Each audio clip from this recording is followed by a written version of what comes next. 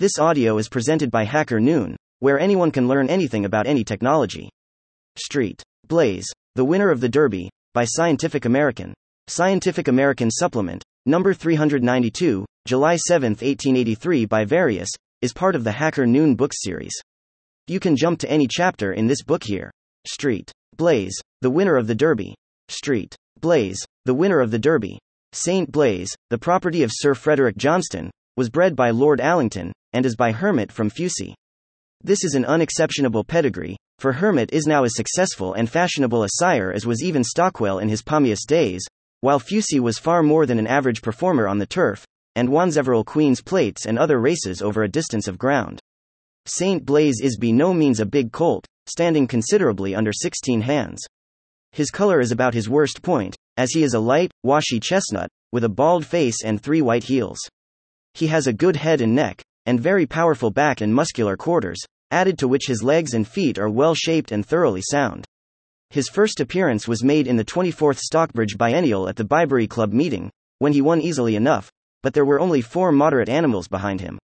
A walkover for the Troy Stakes followed, and then Macheath beat him easily enough for the Hurstburn Stakes, though he finished in front of Adriana and Tindrum. For the Molcombe Stakes at Goodwood, he ran a dead heat with Elzevir, to whom he was giving 7 lb. And Bonnie Jean, in receipt of 10 lb. Was unplaced. A 7 lb. Penalty seemed to put him completely out of the Dewhurst Plate, but he must then have been out of form, as, on the following day, it took him all his time to defeat Pebble by a neck in the Troy Stakes. This season he has only run twice. His 4th in the 2000 was by no means a bad performance, considering that he was palpably backward, and his victory of last week is too recent to need further allusion. Porter, his trainer, can boast of several other successes in the great race at Epsom, but Charles Wood had never previously ridden a Derby winner. Saint Blaise was unfortunately omitted from the entries for the Saint Leger, but has several valuable engagements at Ascot next week, and appears to have the Grand Prize of Paris, on Sunday, at his mercy. Illustrated London News. Nature. Scientific progress in China and Japan.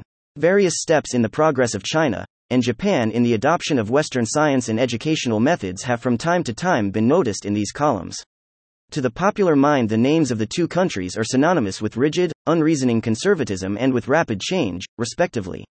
The grave, dignified Chinese, who maintains his own dress and habits even when isolated among strangers, and whose motto appears to be, Stare super mos antiquas, is popularly believed to be animated by a sullen, obstinate hostility toward any introduction from the West, however plain its value may be, while his gayer and more mercurial neighbor, the Japanese, is regarded as the true child of the old age of the West, following assiduously in its parents' footsteps, and pursuing obediently the path marked out by European experience. There is considerable misconception in this, as indeed there is at all times in the English popular mind with regard to strange peoples. Broadly speaking, it is no doubt correct to say that Japan has adopted Western inventions and scientific appliances with avidity, that she has shown a desire for change which is abnormal, and a disposition to destroy her charts and sail away into unsurveyed seas, while China remains pretty much where she always was. She is now, with some exceptions, what she was 20, 200, perhaps 2000 years ago, while a new Japan has been created in 15 years. All this, we say, is true, but it is not the whole truth. China also has had her changes, not indeed so marked or rapid, not so much in the nature of a volte-face on all her past as those of her neighbor.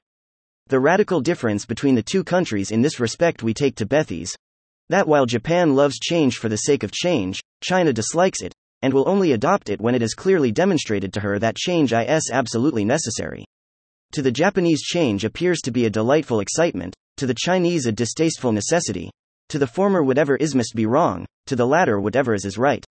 As a consequence of this difference between the two peoples, when China once makes a step forward it is generally after much deliberation, and is never retraced.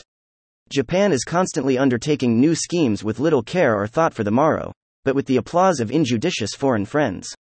In a short time she discovers that she has underrated the expense or exaggerated the results, and her projects are straightway abandoned as rapidly and thoughtlessly as they were commenced.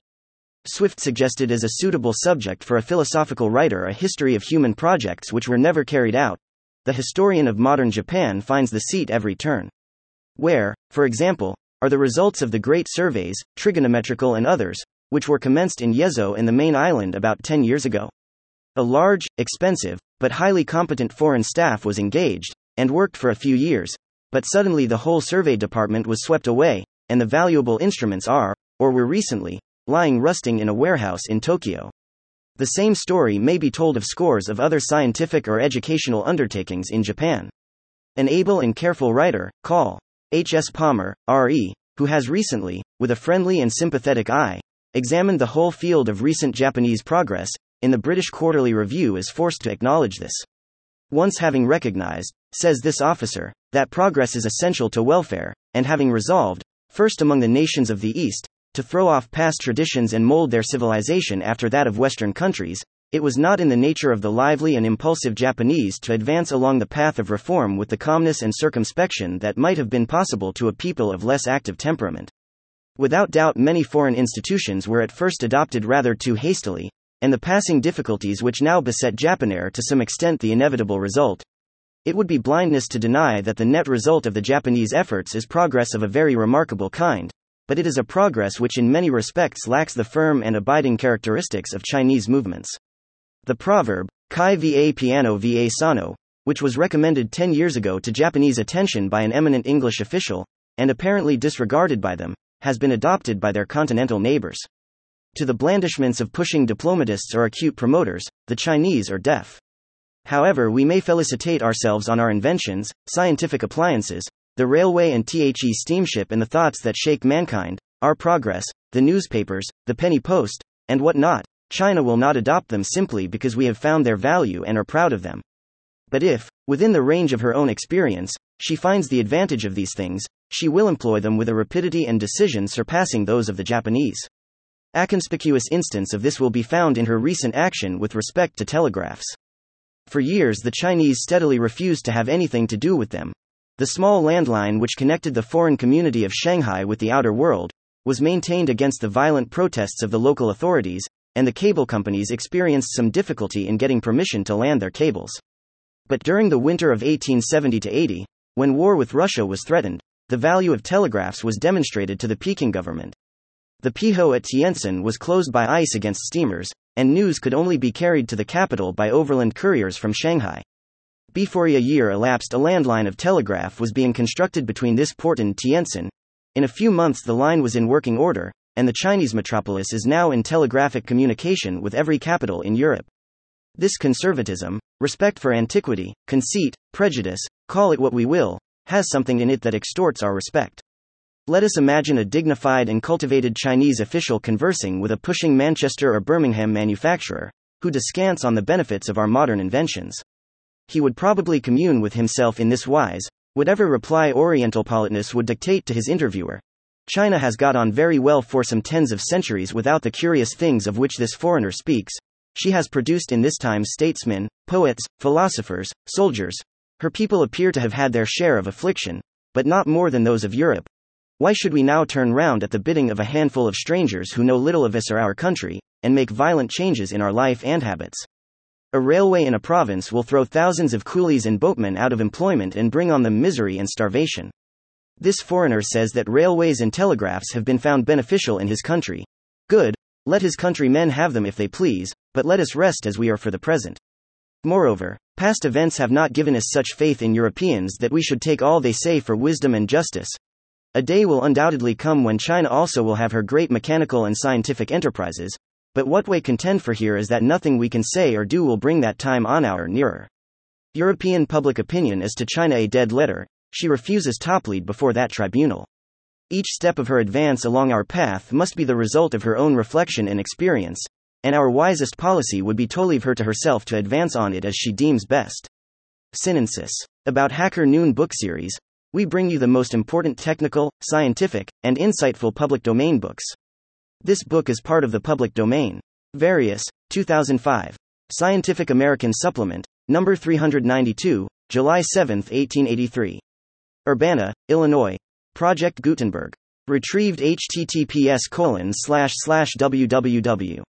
Gutenberg.org, cache, EPUB, 8742, PG 8742 images. HTML. This ebook is for the use of anyone anywhere at no cost and with almost no restrictions whatsoever. You may copy it, Give it away or reuse it under the terms of the Project Gutenberg license included with this ebook or online at www.gutenberg.org, located at https://www.gutenberg.org, policy, license, HTML. Thank you for listening to this HackerNoon story, read by Artificial Intelligence. Visit hackerNoon.com to read, write, learn, and publish.